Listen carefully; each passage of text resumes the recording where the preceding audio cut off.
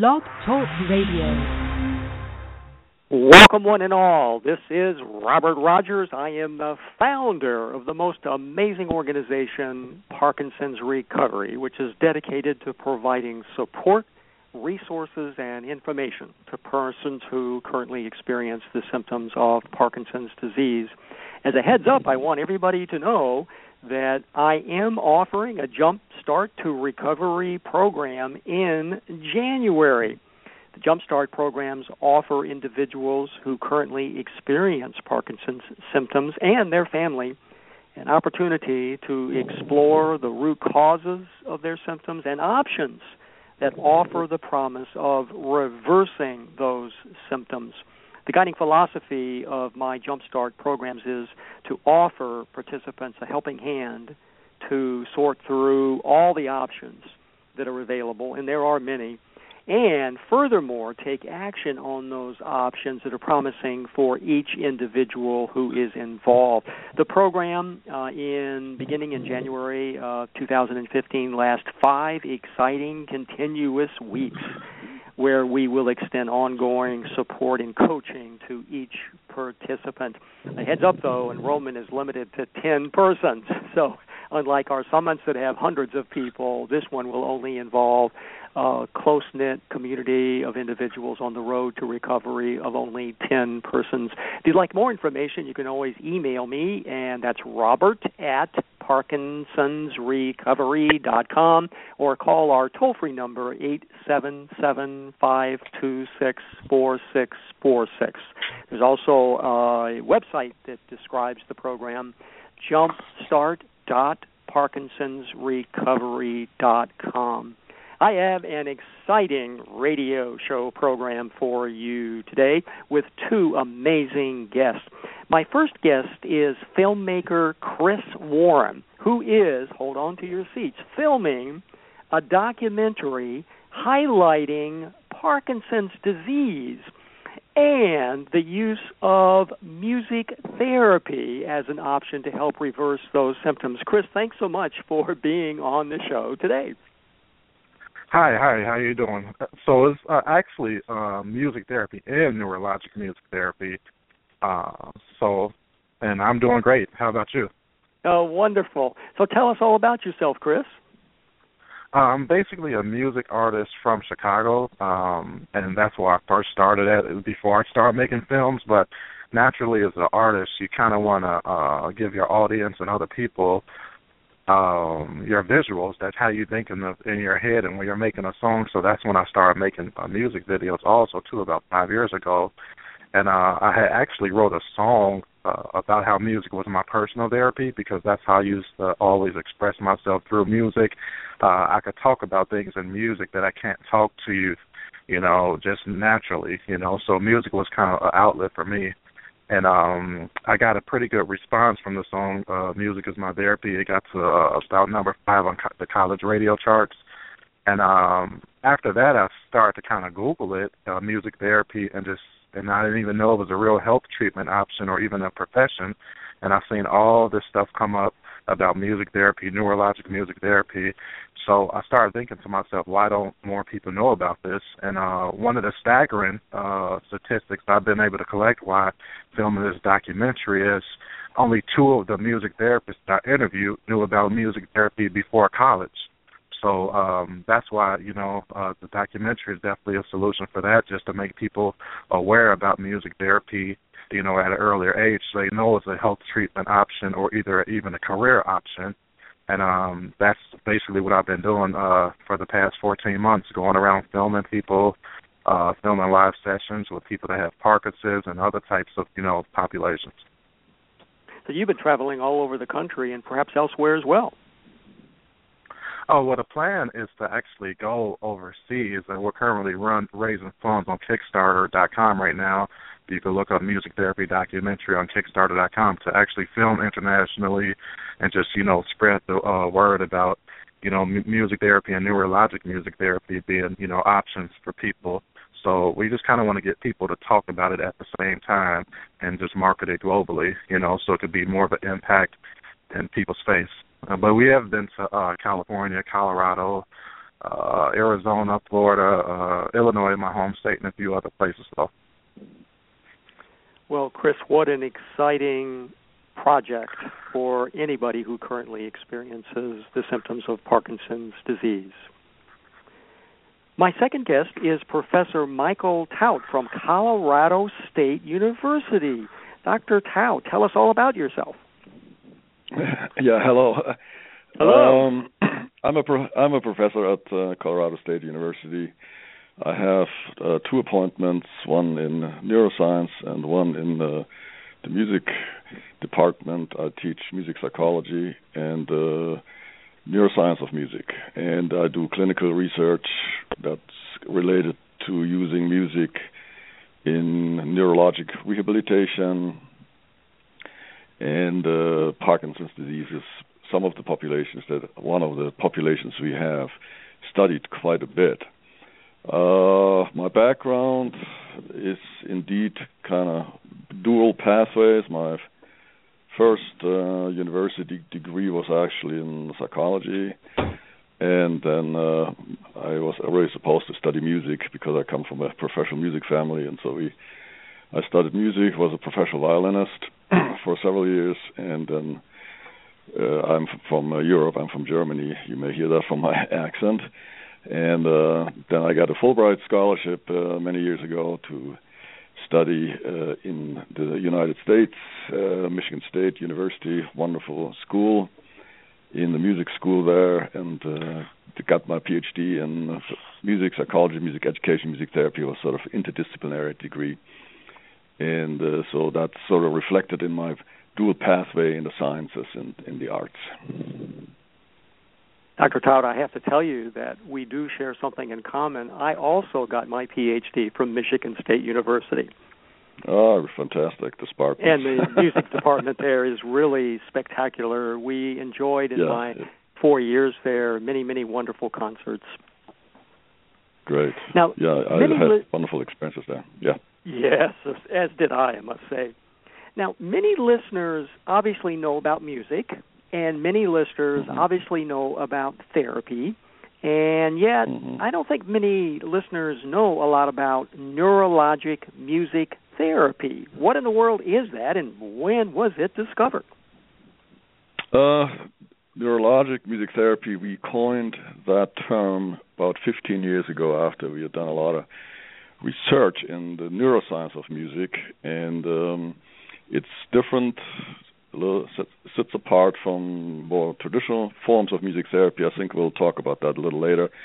Neurologic music therapy is the use of music, the perception of music, the engagement in music, the playing of instruments functionally to address issues in speech and language rehabilitation, in movement rehabilitation, and in cognitive rehabilitation. It is a form of music therapy that's standardized. There are 20 techniques developed. They're based on research evidence. And the research we started the research about 25 years ago. To codify it as a standardized therapy, we did that about 15 years ago after we saw a lot of accumulation of research. It really started with a hunch and then a discovery. I was always intrigued by the ability of musicians to perform, I would maybe extremely skillful, fast movements in music. Motor learning in music is a phenomenon that's extremely interesting. And since I was a violinist, and I experienced that myself, and I was wondering what in the music facilitates these kind of movement abilities that are difficult to replicate outside of music. And the major hunch that we developed back then was that it has something to do with the timing that comes through the musical patterns, specifically rhythm. And we all know that we respond to rhythmic stimuli very motorically, intuitively.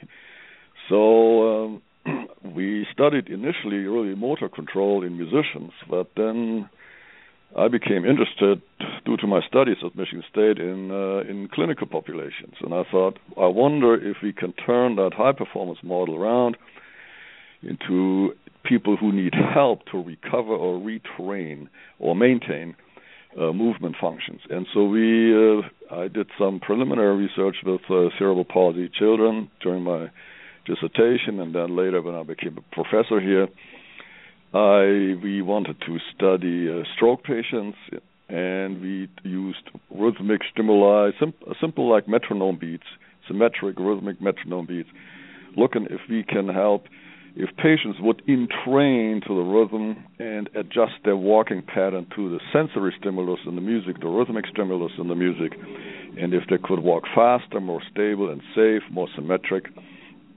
And these are the kind of questions we had. We created some research studies in the early 90s. They were highly successful. We saw immediate radical changes in the walking patterns of stroke patients, and published those in Neurologic journals. And then we got a grant in 1994 from the Federal Administration of Aging, because we proposed that we would like to try that same idea with Parkinson patients who also have movement dysfunctions, very different, of course, from a cause point of view than stroke.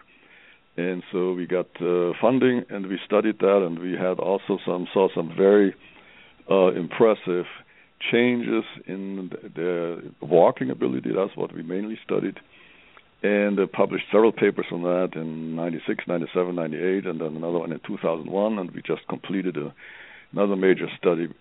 So that was really the core of the idea of there's more to music than the general idea of more like a social idea of music makes me feel good, music helps me to relate to other people. We thought there is something in the elements of music itself and the patterns and the structure of music as a sensory language that can really engage the brain and retrain attention, memory, movement control, et cetera, and that hunch has turned out to be correct, and it's been replicated all over the world by many other groups.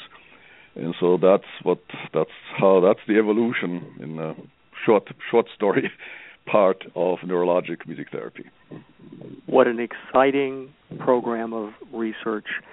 It sounds like in the design of studies that you've done with people who currently experience Parkinson's symptoms, that the Parkinson's subjects were listening to the sounds. They weren't, for example, playing the violin or playing instruments. They were listening to sounds, and that's subsequently what helped their gait and their walking patterns. Is that correct?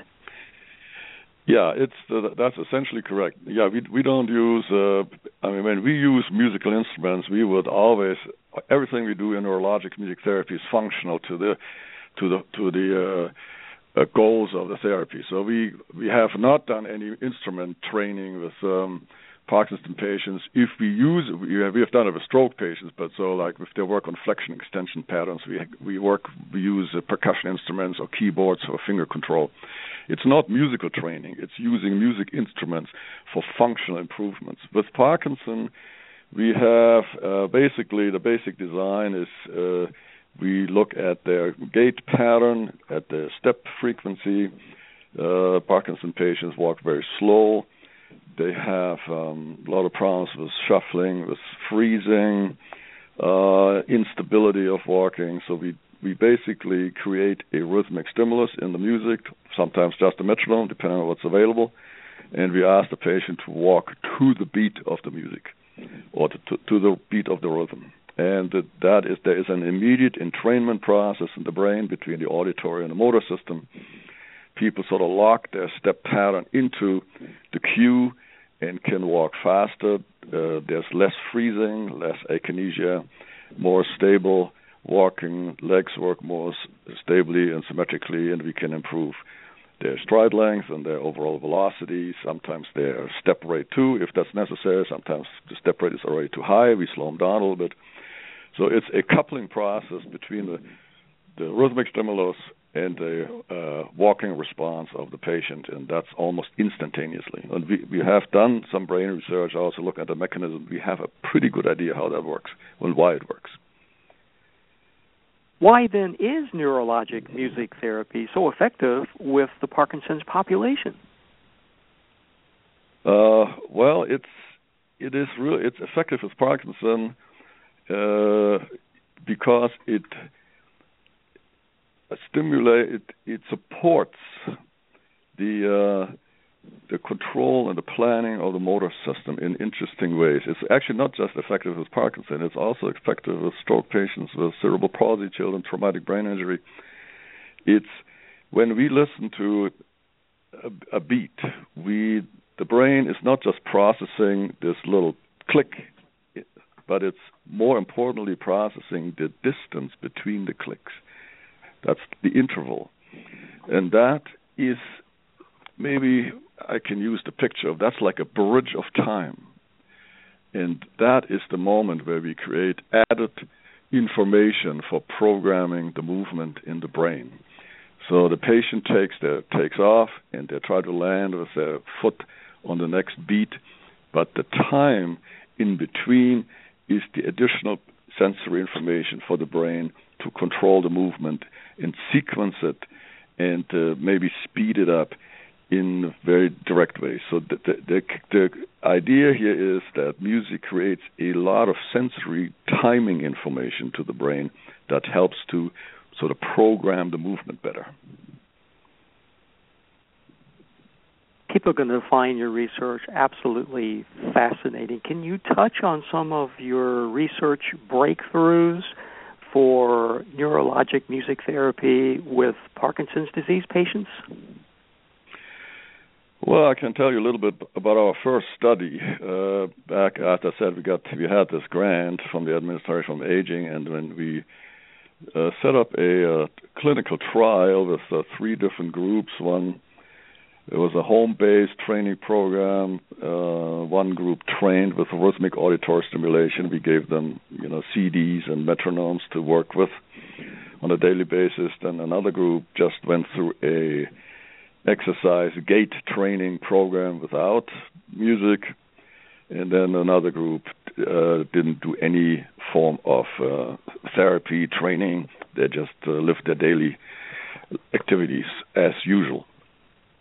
And we tested people extensively before the study started. We measured all their gait variables. We measured their muscle activity with electromyography. We did some kinematic analysis, how the movement was controlled. And then we had them train for 3 weeks in these 3 different conditions. And then we looked at them again after 3 weeks, and we remeasured all the variables without the music present. And in all aspects of the ability to walk, speed, stride length, stability, more focused muscle activity, the group that trained with rhythmic auditory stimulation came out significantly ahead of the other 2 groups. So that was really the very first piece of evidence that neurologic music therapy will work with Parkinson patients. I did a review about 6 months ago for an insurance company to fund neurologic music therapy for a Parkinson's study patient. The insurance company wanted the research evidence available to support this, and I found in the last 10 years or 12 years, 50 papers that had replicated more or less our original findings. So there is a very solid piece of evidence that this stuff works. You've obviously had a profound impact on many, many other researchers across the world, Dr. Schwab. Well, go ahead. No, go ahead. Oh, me? Okay. Well, there are 2 aspects in science that are important to when we create evidence, and one is that we can replicate findings. So somebody finds one thing, and statistics is a little bit of a game of probability. It helps us to illustrate findings, but we need to see that other people independently can actually show the same results, and then we begin to trust in our data. And then we also need to be able to explain why these things happen. And those are 2 criteria that, as a scientist, you are concerned about in terms of, has that been replicated, and can we explain why this stuff works? pure statistics is really not the most important source for proof. And so, yes, the replication of these data with Parkinson's patient has been very important to us, and we have continued to publish, and we are in the process of publishing another couple of papers. But the replication has been very important for us to validate this from various aspects of the neuroscience community, the neuro rehab community. It's a compelling testament to the importance of your original work. When you were doing that initial study, was it difficult for you to see that this was really helping people with Parkinson's, and you didn't really realize that was the case until you analyzed the results, or it was pretty obvious from the very beginning? The interesting thing is, and Chris can talk to that a little bit, I showed him some videos. The effect is very immediate and very instantaneous. It's an immediate coupling effect or entrainment effect. You can see that visually almost immediately. And, of course, then you need to analyze the actual data and need to, look at all this stuff from a data analysis angle. But the changes in the walking of the patients you see almost immediately. And this is why patients, when they do this form of therapy, are very excited about it, because they see the difference almost instantaneously. And we've had many reports from patients who actually get themselves a headset. They used to do CD players. Now we have different devices. We have iPhones and iPads, all that kind of stuff. And that gave them the confidence to go back out of the house and go into the park or go shopping without being afraid that they're going to get stuck. They can't make it home. They fall, etc., etc. So we have a lot of testimony that patients continue to use music, and the rhythmic element, as I said, is the most important part in the music to really give them better sense and better quality of life. And we have in our research lab, Chris visited that several weeks ago. We have actually community outreach groups for patients with Parkinson's disease, and they come every Tuesday and they work on their voice control and they work on their movement control using NMT. And so this is an effect that you can demonstrate actually quite easily. Chris, tell us some more about your reactions when you saw those videos and those actual subjects experimenting with these particular techniques.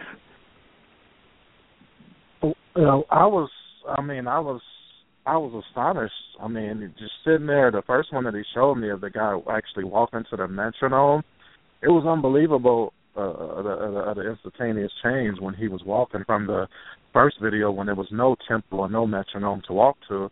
And I thought to myself, is this really possible? And you just look at it and you just see that it just amazes you from the general public point of view, too, because you got to think about it. I just discovered music therapy and neurologic music therapy 14 months ago. So, and I think by them actually researching this and everything and, seeing this happen, it amazes them, but they're around this every day. So imagine how much of an impact that has on somebody like me as an outsider. And you immediately just want to spread the word about this because, I love music, and I feel like music is so powerful. So you, as a musician, you want to spread the word about any positive things that music could bring to the table. And definitely, like Michael just mentioned with RAS and Walking to the Temple, it's definitely powerful. I received many calls and emails from people who basically say they are having challenges with falls, for example, and with freezing, and their question is, what medication can they take to facilitate that? It sounds to me like your research would suggest, consider neurologic music therapy as an approach that might really facilitate those kinds of problems. Would that be an appropriate response to them? The NMT can definitely help to improve the speed of walking, the stability of walking. It can help the sequencing to overcome freezing. I would say I'm not a physician, so I don't prescribe medication, I don't do that stuff. I do the rehabilitation research. So I think in what we see is most patients, the vast majority of patients, do this in combination with a responsible medication regimen that's prescribed and monitored by the neurologist. So I would not recommend, I cannot responsibly recommend and say, don't take medication, just do NMT. That I cannot say. That's the decision of the patient. Most people, the vast majority of people that we work with, are on a medication regimen, but the NMT rehabilitation program definitely enhances their ability to deal with those symptoms and be a more confident and a more able moving person. Dr. Trop, do you believe that Parkinson's disease symptoms can be reversed? Well, I'm a clinical neuroscientist. I'm not a physician, and I don't do cause research in terms of what causes Parkinson, which is very, very difficult to explain, I think, from what I understand. I have not, in my understanding, it's a neurodegenerative disease.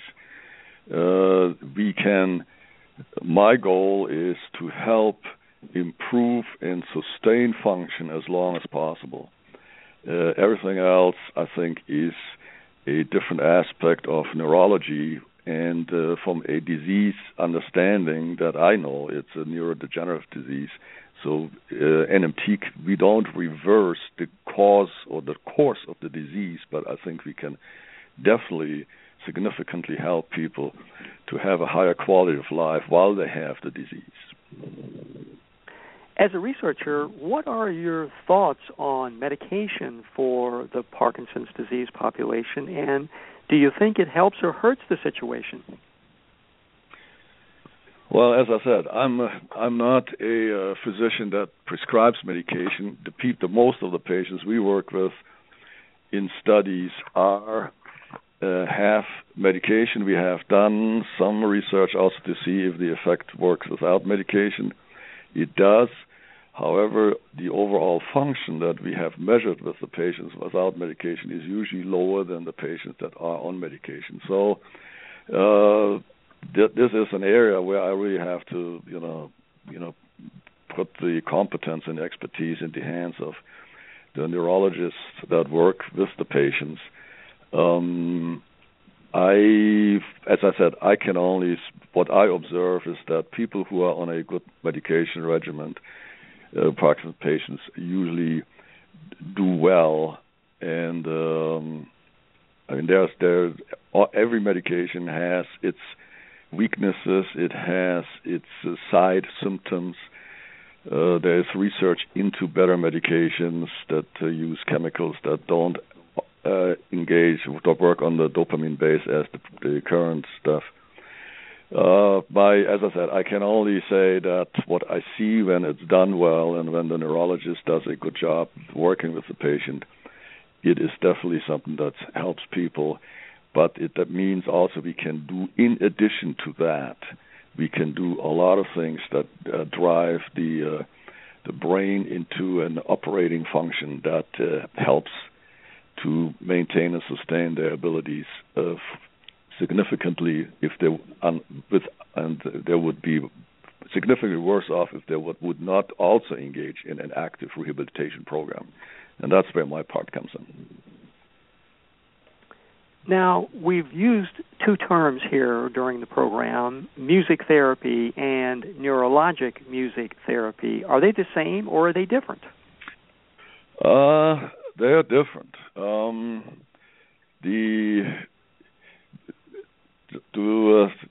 Neurologic music therapy consists of 20 standardized techniques that address cognitive areas like attention, memory, executive function, speech and language areas, and then, of course, the big area of movement rehabilitation.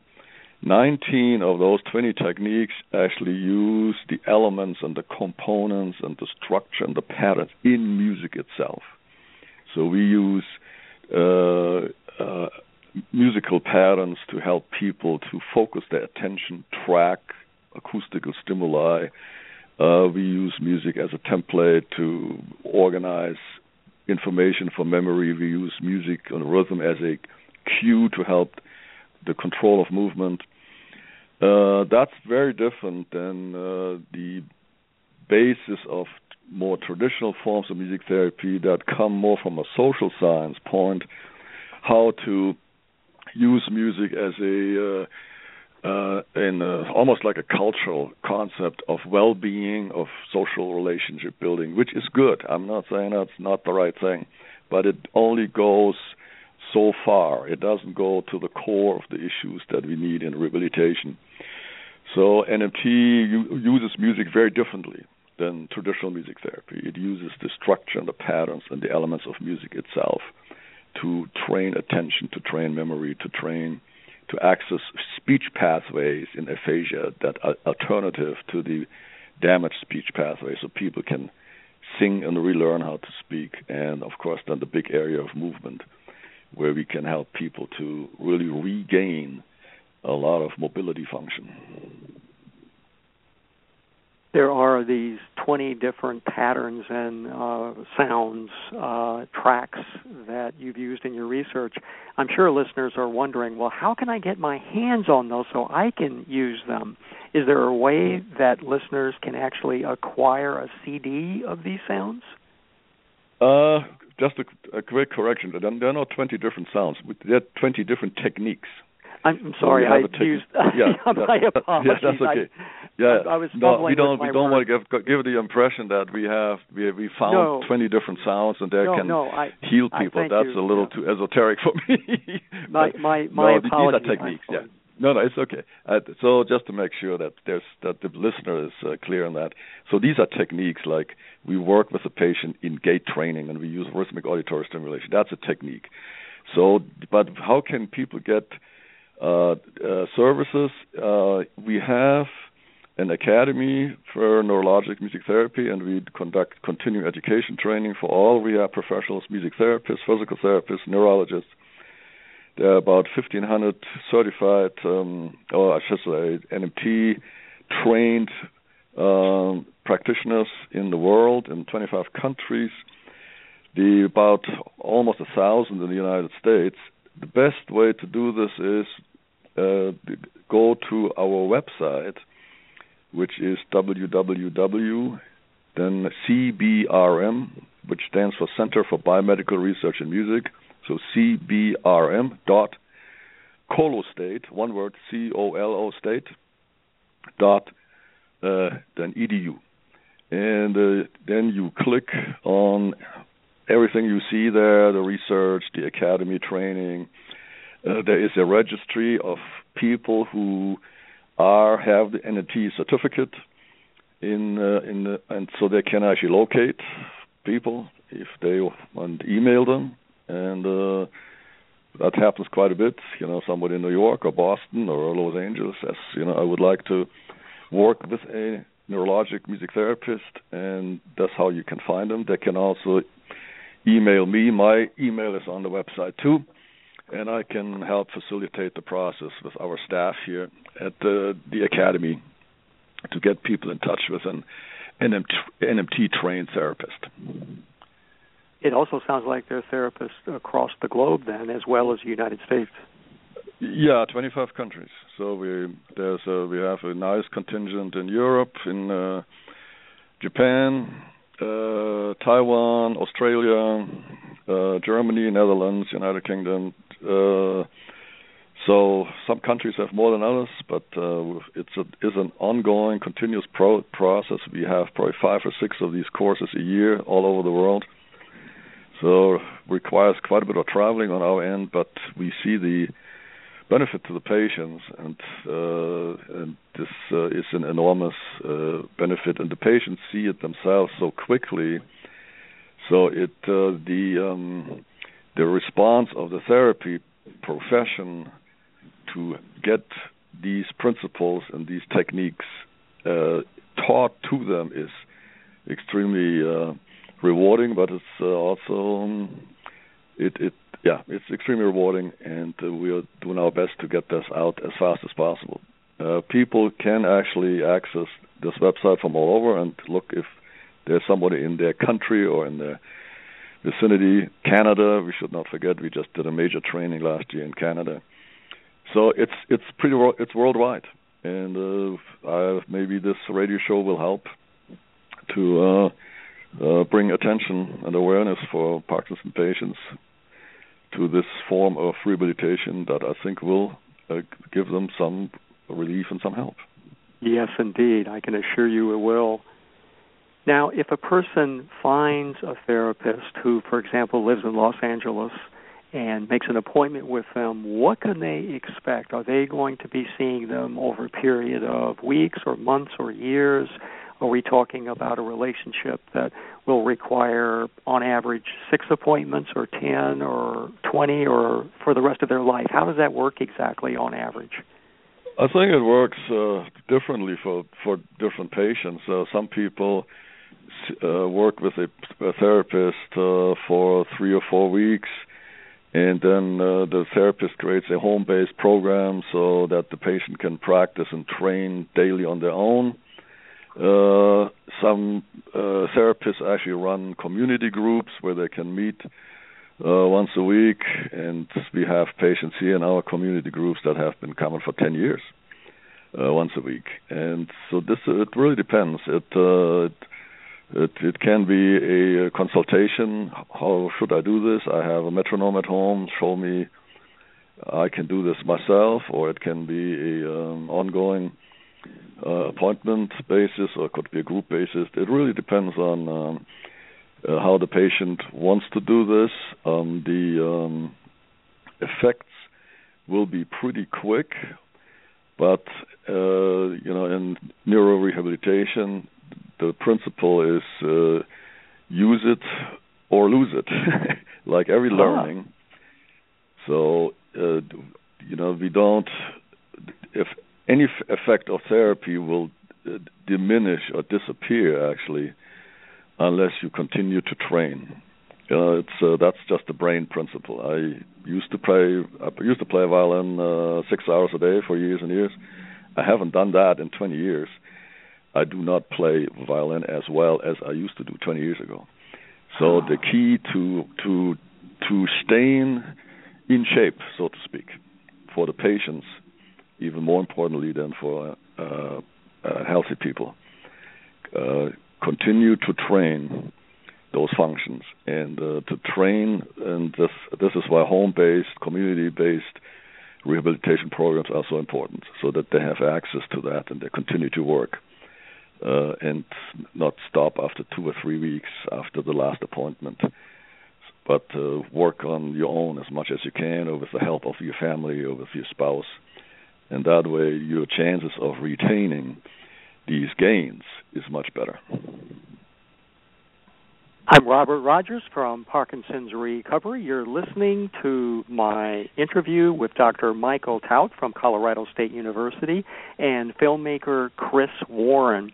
The two of you are quite fascinating guests to be on the show today because, Dr. Tout, you basically have stimulated and inspired many, many researchers and many therapists to be able to get into your whole approach of helping people with these neurological challenges. And, Chris, you're interesting in that you're kind of at the other end of the spectrum. You discovered this, it sounds like, about 14 or so months ago. Chris, how in the world did you discover music therapy? Well, I had wrote a song that I was talking about earlier, Music is My Therapy, and I got a pretty good response from the song, and it got as high as about number 5 on the college radio charts. And after that, I mean, it was people that were coming to me that never really listened to my music and just saying, like, man, I love that track, and I decided to actually Google music therapy because that's how I always felt like music was for me. I used to always say that music is my therapy. When I write, that's my therapy. When I'm in a great mood, I can write about something. When I'm in a sad mood, I can bring myself out of it just by actually writing and getting those feelings out. So when I Googled it, I seen all these different organizations pop up about music therapy and neurologic music therapy, and I just, just say like, hey, I got to see what this is really about. And I kind of remember the day that I did it. I thought in my head, the first thing I thought is, I'm going to document this and do a documentary about this, because I guarantee you, if somebody else figured out about music therapy, just stumbled across it, they will want to know why they didn't know about this before. So this is pretty much just more so for the general public to actually know that this exists, because it is only about 6,000 music therapists in the United States, and a lot of people out there don't even know that this is a real viable treatment option. So I figure it's up to the people, to actually create the positive media. A lot of people complain about what's on TV and what the news does, and, they hide certain things. A lot of people complain too much, but they don't do enough action. So this is pretty much just the action that we're doing, is actually showing people that they have other options. And I feel like that's up to the people like me to actually film subjects like this and topics, and just put them out there. Chris, it sounds like your work is in the stage of filming, so the documentary has not yet been released. Can you give listeners a sneak preview of what they're going to see when the final documentary is released? Well, yeah, they can actually go on musictherapydocumentary.com. That's musictherapydocumentary.com, and see some of the populations that we filmed with autism, and then also on the Kickstarter, like we're currently raising funds to go internationally and film different populations. Also, too, you can see some of the Parkinson's footage that we filmed online if you go to Kickstarter.com and then just search Music Therapy Documentary. So just search Music Therapy Documentary on Kickstarter.com, and you can actually see a trailer of the different populations that we dealt with, as far as children that are blind, children on autism spectrum, Parkinson's disease patients. We also filmed, which is not shown, too, cerebral palsy. So we have a lot of, we have a lot of different populations that we actually filmed to actually show people that, music could be used with any type of population, from babies in the NICU all the way to people with Alzheimer's and dementia. So this is just something that people just have to know about. It sounds like you're also raising funds so that you can actually get more footage of populations across the globe. How can listeners support your project? Yes, they can go on musictherapydocumentary.com, and then it will say support our Kickstarter. There's a link that says support our Kickstarter. So you could click that link, and it goes directly straight to the Kickstarter website where we're currently raising funds.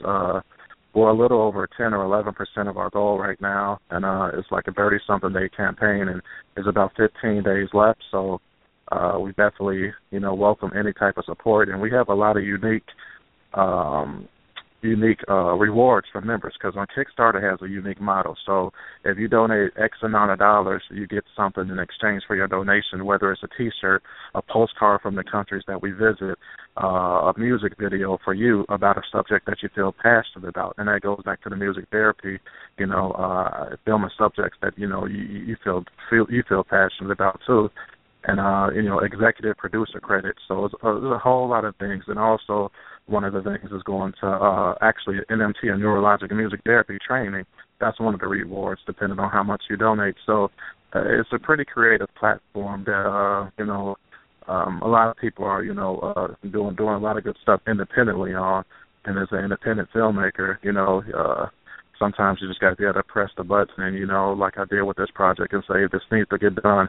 And then once you get to a certain point, the vision gets bigger, and that's what kind of happened. The vision gets bigger, and I kind of think about it as like the World Cup or the Olympics. When you start involving people from other countries, a lot of people start talking about it, and that goes to the same goal, is awareness. So the more people that talk about it, the more people that are aware about it, and that's when we actually, it might sound cliche, but that's when you actually change the world. So the idea is to get the word out there. Yes. Now, some listeners may be thinking, right, yeah, I'm sure that if I went on that website, there's this expectation that I would have to donate $1,000 or $10,000, but I don't have that much to contribute. If a person wants to contribute $10 or $20, can they do that through this website interface? Oh yeah, that's perfect. That's perfect. And with $15, you could get a digital download of the documentary. So yeah, you could donate any amount, anything counts, from $1 to how much ever you want to donate. So we keep you updated during our filming process and everything, and you'll receive all the updates. No matter what. You're a part of the team. So you would actually join you on your whole journey of documenting all of this across the globe. So you get emails from you talking about what you're discovering, it sounds like. Yes. And actual footage, too, because so even some of the behind the scenes, too. Now, Chris, I want to ask you to, if you would, list this Kickstarter website, but do it very slowly, letter by letter, so people can write that down. Some people who currently experience Parkinson's symptoms take a bit of time to get things recorded in writing. So if you could do it very slowly for listeners. Okay, the first option is going on the website musictherapydocumentary.com, just how it sounds, and then clicking the link that says support our Kickstarter. That's the first option. The second option is going directly to Kickstarter.com. That's Kickstarter.com, Kickstarter.com. And then in the search box segment, type in Music Therapy Documentary. It's 3 separate words, though, Music Therapy Documentary. And then once you get enough, the first one is going to pop up is going to be a blue graphic with orange and black letters. So it kind of stands out. It says, "What is music therapy?" And you click on that project, and basically from there, just choose how much you want to donate, and just go over the rewards and everything, too. And it's pretty interesting. We are offering a lot of different types of unique rewards. But, yeah, Kickstarter.com, and then search Music Therapy Documentary, 3 separate words, and it'll be the first project that pops up. The big picture, it sounds to me like, Chris, is that you certainly, in the footage you've already taken from all the interviews that you've done with Dr. Tout and all the other individuals you've interviewed, you've been able to clearly show what the important and wonderful and marvelous effects of neurologic music therapy really are for people. But this venture is really much larger than that. It sounds like your mission is to be able to get the word out, not just to people in Chicago, but to people not just across the United States, to people across the globe. And so to do that, you need to get out and to begin to get some more footage from other populations. Is that a fair assessment of what this is all about for you? Yes, that's one of the variables, getting more footage, but also connecting with people on a personal level. I mean, people are caught up a lot these days with emails and Facebook nowadays and Twitter, but when you get to actually see a person face-to-face, eyeball to eyeball, I mean, those vibes, could translate to wonders. I made some of my best relationships seeing people face-to-face, because once you're out there face-to-face with them, that means you're in this for real. And by doing that, you by building those relationships, those people start talking about what you have going on, and there more people just want to get involved, and it's just a beautiful thing, and it's like a snowball effect, and but it becomes this huge snowball, and it kind of just goes along with the vision of actually spreading the word about something positive. It's easy to translate, certain types of negative things on TV and, with traditional media, and that easily spreads the word. Why can't we do the same thing positively with a positive subject like music therapy and neurologic music therapy? So it's like, why can't you do it? And, in my vision, it could happen. All it takes is one person to initiate it, and then the next person, if they could feel your vibe and feel your passion, it definitely translates to them, and then so on. So whatever could be done one time could be done 10 times and 10 times 100. And that's how I just look at it. And, with one person, changing one person's life would definitely translate to many more. And then, the documentary is just to showcase it. I mean, as the filmmaker, I'm just the reporter. So that's all I'm doing is reporting the facts. People like Dr. Tout and all the other great music therapists and neurologic music therapists that I filmed, they're the ones out there in the trenches, you know, and they have these day-to-day operations and research to do. So, you know, they have very, very busy lives. And the clinical part about what they do is the most important part. So they may not have time to, you know, go and film this and go move around the world. But me, I have time to actually do that. So I think it's kind of a perfect marriage to somebody who actually sees and gets what they do and get why it's actually important. It's definitely important for me to actually be able to do that, you know. Well, Chris, it sounds like not only you, but Michael Tout you're both changing the world and changing the perception of people who currently experience medical challenges such as Parkinson's disease to realize that there are options that can really make a huge difference in their lives. There's no doubt about it. Dr. Michael Tout, I want to ask you one important question since you've had so much contact with individuals who currently experience Parkinson's symptoms. If there's one thing you would like to say to listeners who currently experience these symptoms, if there's one thing you'd like them to hear from you about this particular condition, what would it be?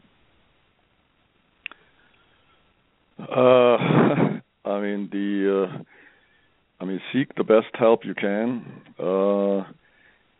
NMT is certainly a part of the help.